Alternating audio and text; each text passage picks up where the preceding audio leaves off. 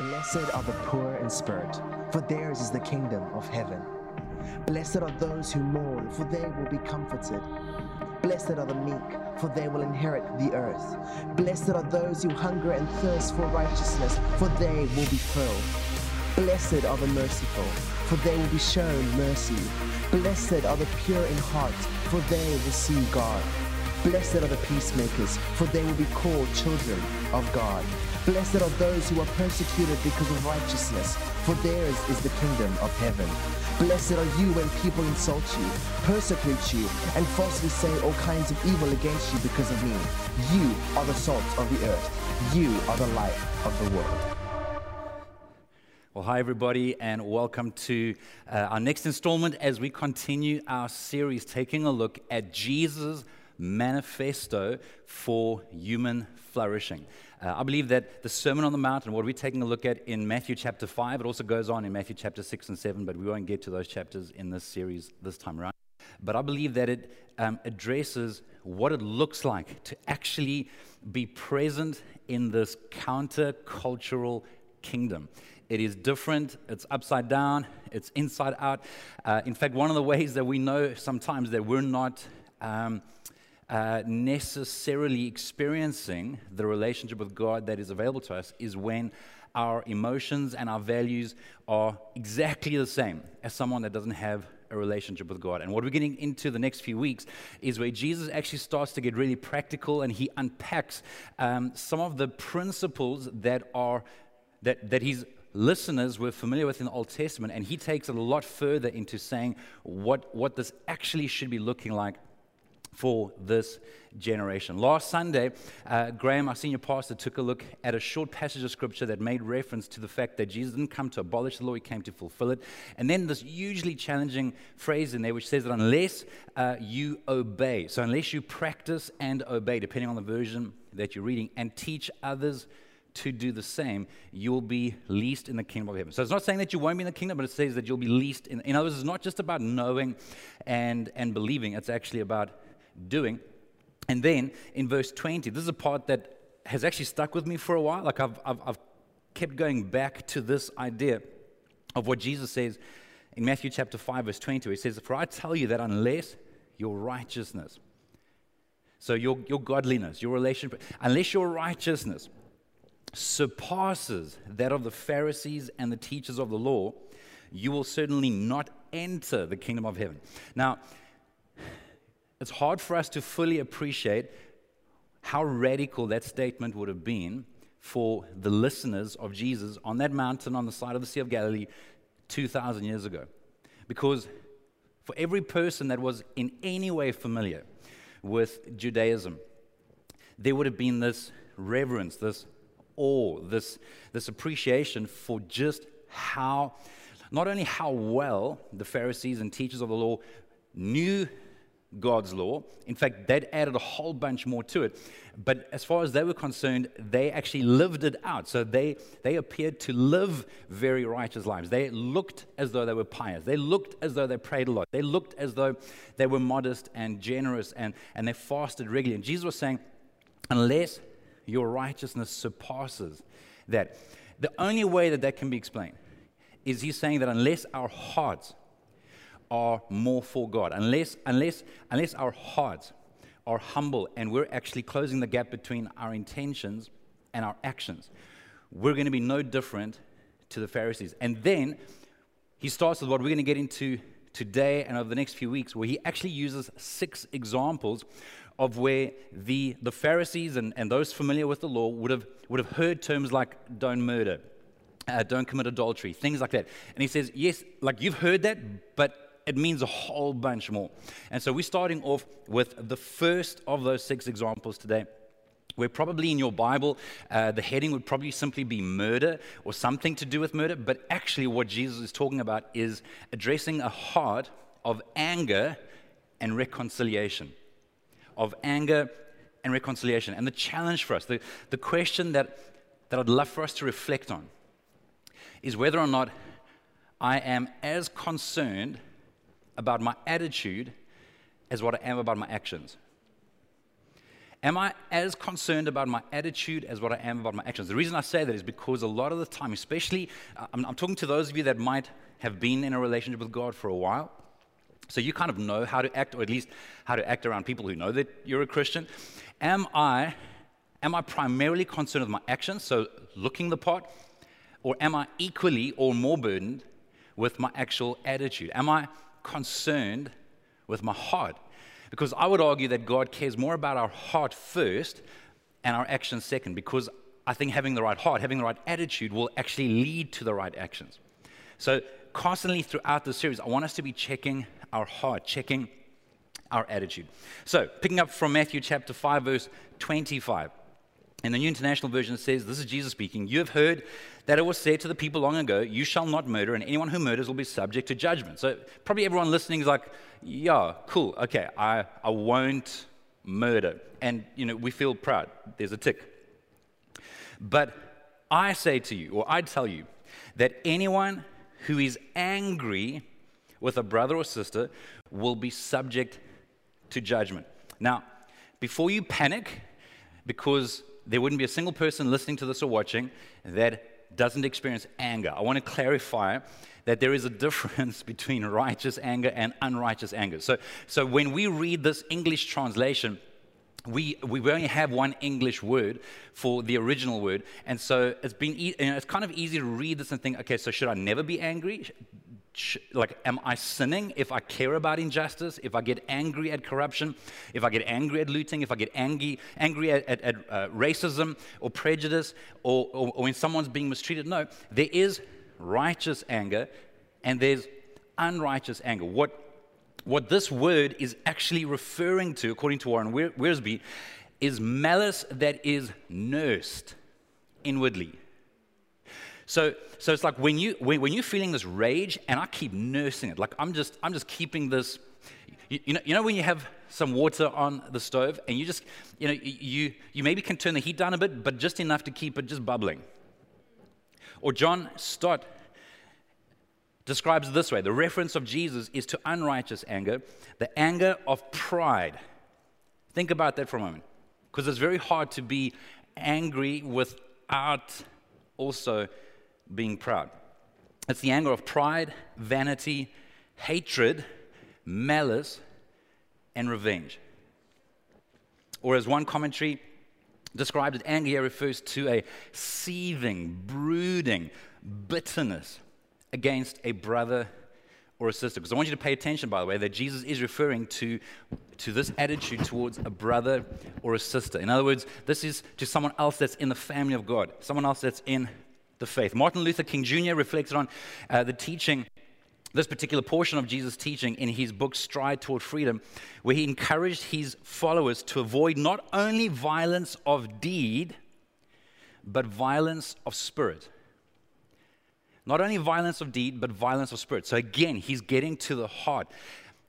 And by the way, if we even begin to imagine what it was like for those in the civil rights movement, and of course we have a more recent history of this here in South Africa, it's one thing to, like, I think it's miraculous, personally, to actually commit to nonviolence in the physical, but to actually guard your heart so that you don't get violent in your spirit, where you hate.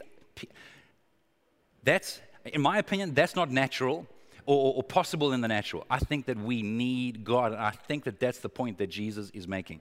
For us to actually guard our hearts, that we can get angry at what matters, but not hate the person. Ephesians 4, verse 26, this is one of the early apostles, one of the early church leaders writing in the New Testament. In one of the letters called Ephesians, chapter 4, verse 26 and 27, he says, "Don't sin by letting anger control you." I think that's one of the ways that we know that, okay, anger is now becoming sin. Don't let anger control you. Then he uses a metaphor saying, don't let the sun go down while you are still angry. Now, I used to think that was literal. So Sue and I, when we were first dating and married, used to stay up until early hours of the morning, and Sue would be falling asleep, and I'd still be trying to resolve stuff. I thought, okay, even though the sun had literally gone down, we were trying not to go to sleep at least until we had resolve stuff. I don't think it's quite as literal anymore. I think the point, though, is don't let this linger. Don't let this just go on. Sometimes, practically speaking, there's wisdom to maybe closing the book for today, getting some rest, and maybe picking it up again when you're less exhausted and less, irritable. But the idea is don't just give up on it and allow it to continue. For anger, look at verse 27. For anger gives a foothold to the devil. That is a crazy, sobering passage. That is an incredibly challenging, sobering statement for those of us that feel justified in allowing ourselves to nurse a seething, brooding, vengeful, bitter, hateful anger.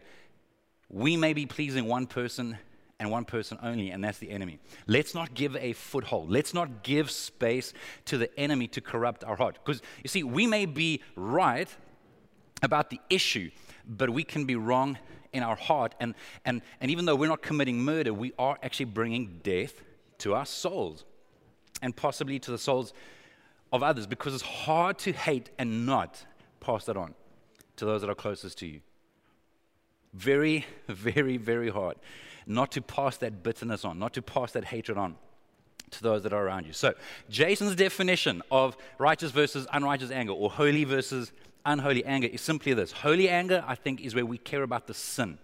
So where we feel strongly about the action, about the behavior. So we should hate racism. We should hate crime. We should hate injustice. We should hate corruption. It's okay to feel strong about the behavior, but unholy anger, I believe, is when that turns into where that attitude is about the person. So where we hate people, when we're angry against people in the sense of where we, whether we realize it or not, start dehumanizing that person. That, I believe, is the difference between holy and unholy anger, is whether or not it's against the behavior or whether or not it's against the person. So, 3 key ideas I think that is brought across in this particular passage in Matthew 5. The first is simply that my heart matters. My heart matters. I know we know this, so please be careful that you don't just switch off and that you're not inoculated. Our hearts matter. Killing is a terrible sin, but this type of anger that we're talking about is a great sin too, because it violates God's command to love. The moment I start hating, the moment I start nurturing bitterness, rage, revenge, holding on to a grudge, nursing that grudge like it's a guilty pleasure, I am violating the core of the gospel, the core of what it means to be loved by God and to love Him back. That is to reject love, to violate love. Jesus goes on in the second half of Matthew 5 verse 22. He says again, anyone who says to a brother or sister, Raka, is answerable to the court. That term, Raka, people have tried to give synonyms for what that might be in English. It could be idiot, it could be you a-hole, it could be son of a dog, whatever. But you see, I think we're too familiar with insults that we don't quite appreciate the meaningfulness of it. Essentially, that word Raka is a term of contempt. So and we live in a culture of contempt. We live in such an angry culture. At least if you're on any kind of media, if you're reading the comments at the bottom of a news feed or on a social media post or on Twitter, there's just so much anger. People that shouldn't have a public platform have been given a public platform by social media, and we give weight to anyway. Let me not get distracted. It is a term of contempt. It is dismissing, it's dehumanizing, lowering that person's value. That person's answerable to the court, and anyone who says you fool will be in danger of the fire of hell.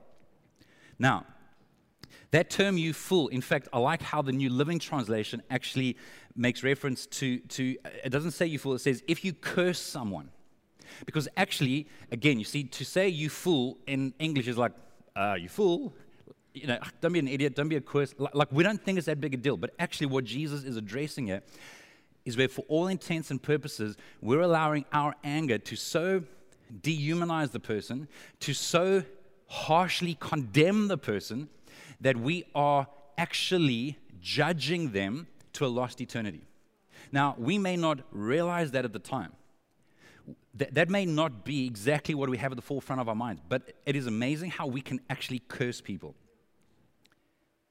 We can curse someone when we shift their identity from who God has made them to be, and we identify them with one element of their behavior that we strongly disagree with or maybe even hate. So maybe you hate that behavior, but when I allow the hatred for that behavior to become about writing that person off, maybe if I really unpack it subconsciously, I'm thinking, well, that person isn't worthy of grace and mercy. Well, no one's worthy of grace and mercy. Or that person is so far from God. Or that person is so far from doing what is right. And the reality is that might be the case, but the Bible tells us that we need to leave that kind of judgment to God. And when I take on the role of judge and jury, I'm saying, God, you can take a break. I'm going to get involved.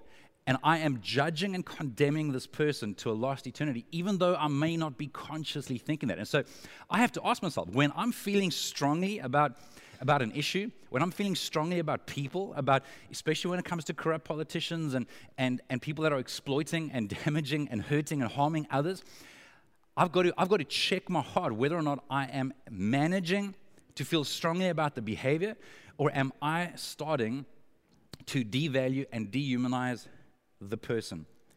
If I do that, what Jesus is saying here is that is an attitude that is fit only for the rubbish dump.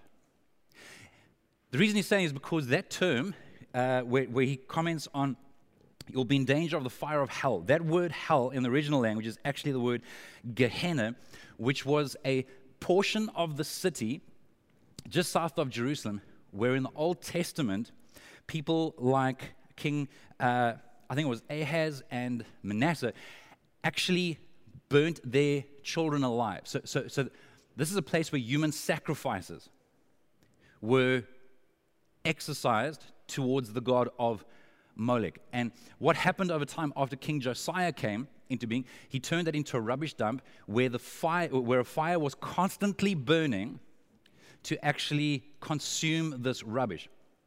So it came to be known as a metaphor or description of eternal judgment.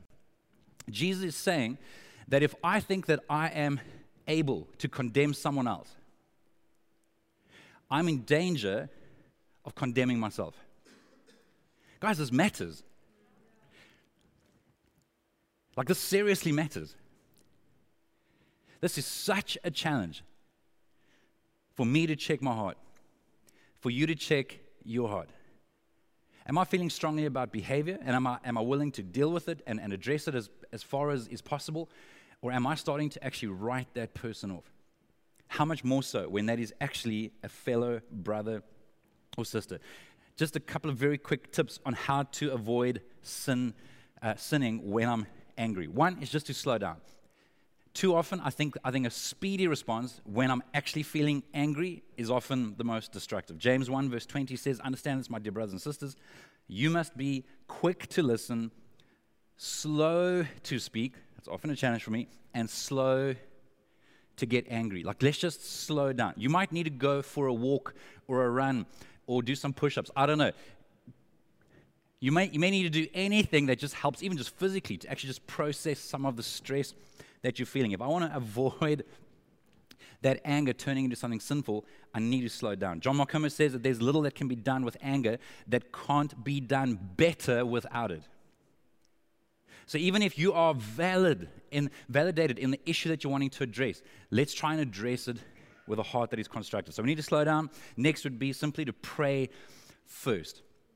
I think so much damage would be avoided if I actually just sincerely, genuinely slow down and ask God to check my heart and to help me where I need it and to actually pray for the other person. It's hard to hate someone that you're praying for. So let's pray first. Michael J. Wilkins said that the battle is waged in the mind. So our minds might be going crazy, but the war is for our hearts. So you may be struggling with your thoughts, but make no mistake, that's not the real territory that's being fought for. Our hearts are what is being fought for. So we need to slow down, pray first, and then reflect on my own responsibility and limit. So God, I have to always look in the mirror first. What's my responsibility? And what are my limits?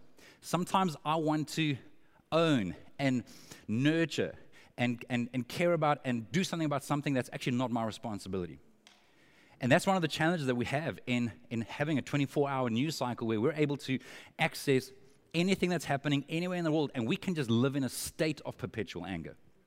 But is it, like, can I actually do something about this? So if that's going to turn me towards something constructive and praying for that person, praying for that politician, praying for the people that are engaged in this abhorrent behavior, great. But I need to recognize my limits. Sometimes I've gotten the most upset when I've gotten offended on someone else's behalf. When someone has done wrong to somebody and it's like freaked me out and I've lost sleep, and then I've had to recognize, oh, I actually don't have control over that. I have to recognize my own responsibilities. Then use a good lightning rod. All that means is maybe have a safe place where you can vent and use language that maybe you shouldn't be using publicly and express how you're feeling, but where it's with a safe space. It's someone who's not going to get offended, and that's going to help you actually turn it around into processing it in a healthy, godly, constructive way. I'm so grateful. There's an older retired minister that I've been able to speak to for years now. And I remember the one day I was so angry, I was genuinely looking to quit the church. That's how angry I was over something. This is years ago. And I'm so grateful that I had a safe place that I could go to and just express how upset, and it takes a lot to get me upset, how freaked out and upset I was and why. But I did it in an honorable way, I think. But I'm so grateful that I had a safe space and where he was able to almost like absorb some of that lightning and just help earth things. And lastly, we respond. So there might be something that needs to be done. So do it, but make sure that we are going through the appropriate steps. So our heart matters. Number 2, just very simply, real unity matters. Now, I struggled as to which word emphasize. So we've emphasized unity, but in my own notes, I've underlined and italicized and made in bold the word real, because I think way too often as Christians, we can settle for false peace and for a facade of unity. Unity doesn't mean that we agree with everything. Unity doesn't mean that we all like each other. It is possible, and this might sound like an insult, it's not. It is possible to love someone but not like them, in the sense that, it's the chemistry isn't there, whatever the case is. But can I still value that person and within reason, support that person, honor that person, pray for that person? Real unity matters. False peace, in my opinion, is from the enemy. It's from the pit of hell. All right. Jesus goes on in verse 23. He says, therefore, you are offering your gift. If you are offering your gift at the altar, and there remember that your brother or sister has something against you, right? So you don't even have something against them. Look at how radically committed Jesus is to reconciliation. You're at the altar. Now, bear in mind, Jesus is preaching this in Galilee. It's roughly 130 kilometers away from Jerusalem, which is where the offering would be made. So now imagine you've taken your live sacrifice, your goat, whatever. You've traveled 130 kilometers. You're about to present your offering. And then you realize, my neighbor's got an issue with me. Now, this is such an exaggeration that it would have to have been more of a metaphor than Jesus speaking literally. Jesus is basically saying, leave Fido at the temple and hike it all the way back, 130 kilometers back to Galilee, do everything you can to reconcile, and then come back and present. So it's like travel for a week, go sort it out, come back, and then present your offering. Leave your gift there in front of the altar. First, go and be reconciled to them. Then come and offer your gift. Please, I don't want you to miss this. It is not enough, Jesus is saying, to avoid murder. We need to avoid anger that leads to hatred. And similarly, he's saying it's not enough to offer gifts, our tithes, our worship, our volunteering service. We must have right relationships with God and with others as much as it depends on us. I want to remind you that quite literally, as the clock was counting down for Jesus in the Garden of Gethsemane, he's about to be arrested. He knows. He's already had the Last Supper. He's already taken his disciples through the olive grove, speaking about fruit in the vine and all. And then one of the last things he does, one of the last prayers he prays, as the clock is counting down to being arrested, tortured, and murdered, one of the last prayers he prays is for unity amongst his followers. Real unity matters. Number 3, we need to pursue peace quickly. He goes on, last 2 verses, verse 25 and 26, he says, settle matters quickly with your adversary. So previously he's not talking about your brother, you've been talking about our brothers and sisters, now he's talking about your adversary. So maybe this is someone that's got a claim against you and they're taking you to court. Do it while you're still together on the way. Or your adversary may hand you over to the judge, and the judge may hand you over to the officer, and you may be thrown into prison. This was actually a debt prison, which is something that would have been in the Gentile law. This wasn't part of the Jewish law, so it would have been quite offensive to the Jews as it is. But if you owed something to someone and they took you to court and you couldn't pay it, you'd be put into debt prison until you could pay it off, which is why in verse 26 it says, truly I tell you, you will not get out until you have paid the last penny. This was actually a picture of futility. This was a picture of impossibility. There was no way to pay off your debt when you're sitting in prison. So the rest of your life would have been spent in prison. Jesus, now I don't want us to get too focused on the issue of debt and going to court. I think that the main point that Jesus was trying to get at you is do everything you can and do it as quickly as you can. Which is why it encourages me in Romans chapter 12 where Paul, the apostle, says, as far as it depends on you, do everything that you can to live at peace with everybody. There are times, I want to acknowledge fully that there are absolutely times where you've done everything you can. You've done what you can to reconcile. You've done what you can to sort an issue out before it goes to court. You've done what you can to resolve. And the other person is unwilling. I think that you can rest. I think you can breathe. Especially if we're first checking our hearts. Especially if we are praying for the person. Especially if we're saying, God, is there anything else that I can do? But it is impossible in this case to actually, Jesus is saying, I think if you're unwilling to forgive, if you're unwilling to reconcile, like, again, it's almost like a metaphor for an eternal type of punishment. The person who refuses to forgive his brother destroys the very bridge over which he himself must walk. In Mark 11:25, Jesus says, when you're praying, first forgive anyone you are holding a grudge against, so that your Father in heaven will forgive your sins too. In Matthew chapter 6, so that's still part of the Sermon on the Mount, which we'll get to at some other stage later in the year. Part of the Lord's Prayer, some of you are familiar with this. Jesus is saying that this is how we should pray. In verse 12, he says, forgive us our sins as we have forgiven those who sin against us. And don't let us yield to temptation, but rescue us from the evil one. Then, verse 14, if you forgive those who sin against you, your heavenly Father will forgive you. But if you refuse to forgive others, your Father will not forgive your sins. Now, that is, I think, quite a confusing passage, and it's very easy for us to misunderstand and think, well, I thought that I was forgiven freely and by grace. And that's true. But I think that one of the results of me receiving that grace and mercy, one of the fruits, one of the evidences, if that's correct English, which I doubt it is, one of the versions of evidence that I have actually accepted that forgiveness and that grace. I'm adamant that one of the fruit of that is I will be moved to forgive others. So if I'm refusing to forgive someone else, I think that can only be possible if I am slowly but surely refusing to accept forgiveness from God. Or if I start convincing myself that I've somehow deserved his forgiveness, like I'm better than somebody else. So the only way for me to withhold forgiveness from somebody else is when I start rejecting the forgiveness from God. I think that that's what that passage is referring to. So, in closing, a few tips on reconciliation. Number one, just very simply, just to get the log out of your eye. This is language that Jesus uses. So own what you need to. So again, start with me. Look in the mirror. Get the log out of my own eye. I need to own what I need to own. I don't think that you should own what you shouldn't own. Right? I'm not saying take responsibility for everything. I'm saying take responsibility for what I need to take responsibility for. Secondly, glorify God.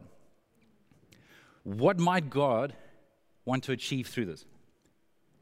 How might God be honored and glorified? How might this be a good example of God's grace and mercy to me, that I respond to this in a constructive way and not just in a destructive way? I think I can glorify God when I remember who the real enemy is. See, when I fight against somebody as though they're the real enemy, I'm basically saying that they're in place of, like, Satan. And I'm going to fight them as though they were Satan. No, I'm forgetting who the real enemy is. There's only one person who's actually trying to corrupt my heart and the person's heart that I've got a problem with. And there's only one person that is thrilled, well, him and his army, I guess, that is thrilled when I keep nurturing this malice and bitterness and hatred. So how can I glorify God? Get the log out of my eye. How can I glorify God? And then we need to actually go gently. But the emphasis is on the word go. So we need to actually do something. But I also want to encourage you to do it gently. There's so much in the Bible, including the fruit of the Spirit, about self-control, gentleness, kindness, patience, love. We need to go gently. Now, when I say go, I'm saying don't just talk about the person. Talk to the person. Especially, if I can just hone in for a few moments on Christian relationships. There is a place, I think, to talk to somebody, but that's if you're talking to somebody that is able to give you godly perspective. If I'm just talking to someone to just vent and to have them validate how offended I should be and how mistreated I've been, that's not going to lead to life. That's not going to lead to fruit. I need to go so that I don't just talk about, but that I talk to the person with the intention of trying to work this out, even if it's not easy, even if there are real offenses and real issues.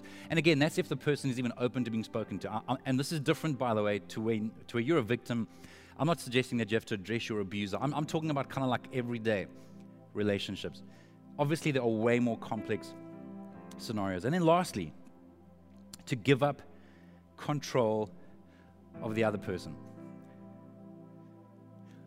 Give up control of the other person. Sometimes we are so distracted by a sense of wanting to control the other person and wanting to control the outcome. There's only one person that I have control over, and that's me. I wish I had control over others, but to be honest, I struggle to control myself. I need all the energy I can just to control my own emotions, my own anger, to God, my own heart. But let me not make it hard for other people. If I'm needing to work towards reconciliation, let me do everything I can to make it easy for us to come to a solution and conclusion. If the person is not willing, that's on them. That's in between them and God. Because again, God will be the judge of them and us. Give up control. Maybe you've been working on a relationship for a really long time, and you are just so burdened and drained by the lack of progress. Give over control to God. But even then, don't try and control God, because even God won't control a person.